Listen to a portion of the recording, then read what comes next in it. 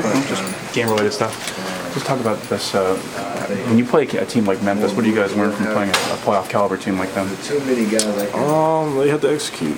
I mean, obviously, they're a team that, they know when to apply the pressure.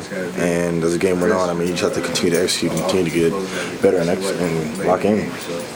Yeah, how tough were they as far as, they got a pretty good starting five, but their bench looks pretty deep as well, and it's like they have pretty good size and speed. Defensively, that's a good team.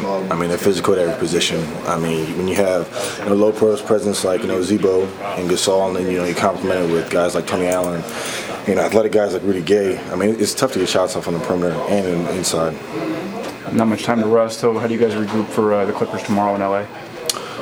I think it's a good amount of time we have to rest, just because, this game is fresh. We didn't play the way we wanted to, but at the end of the day, we know there's the game tomorrow. Right. Yep.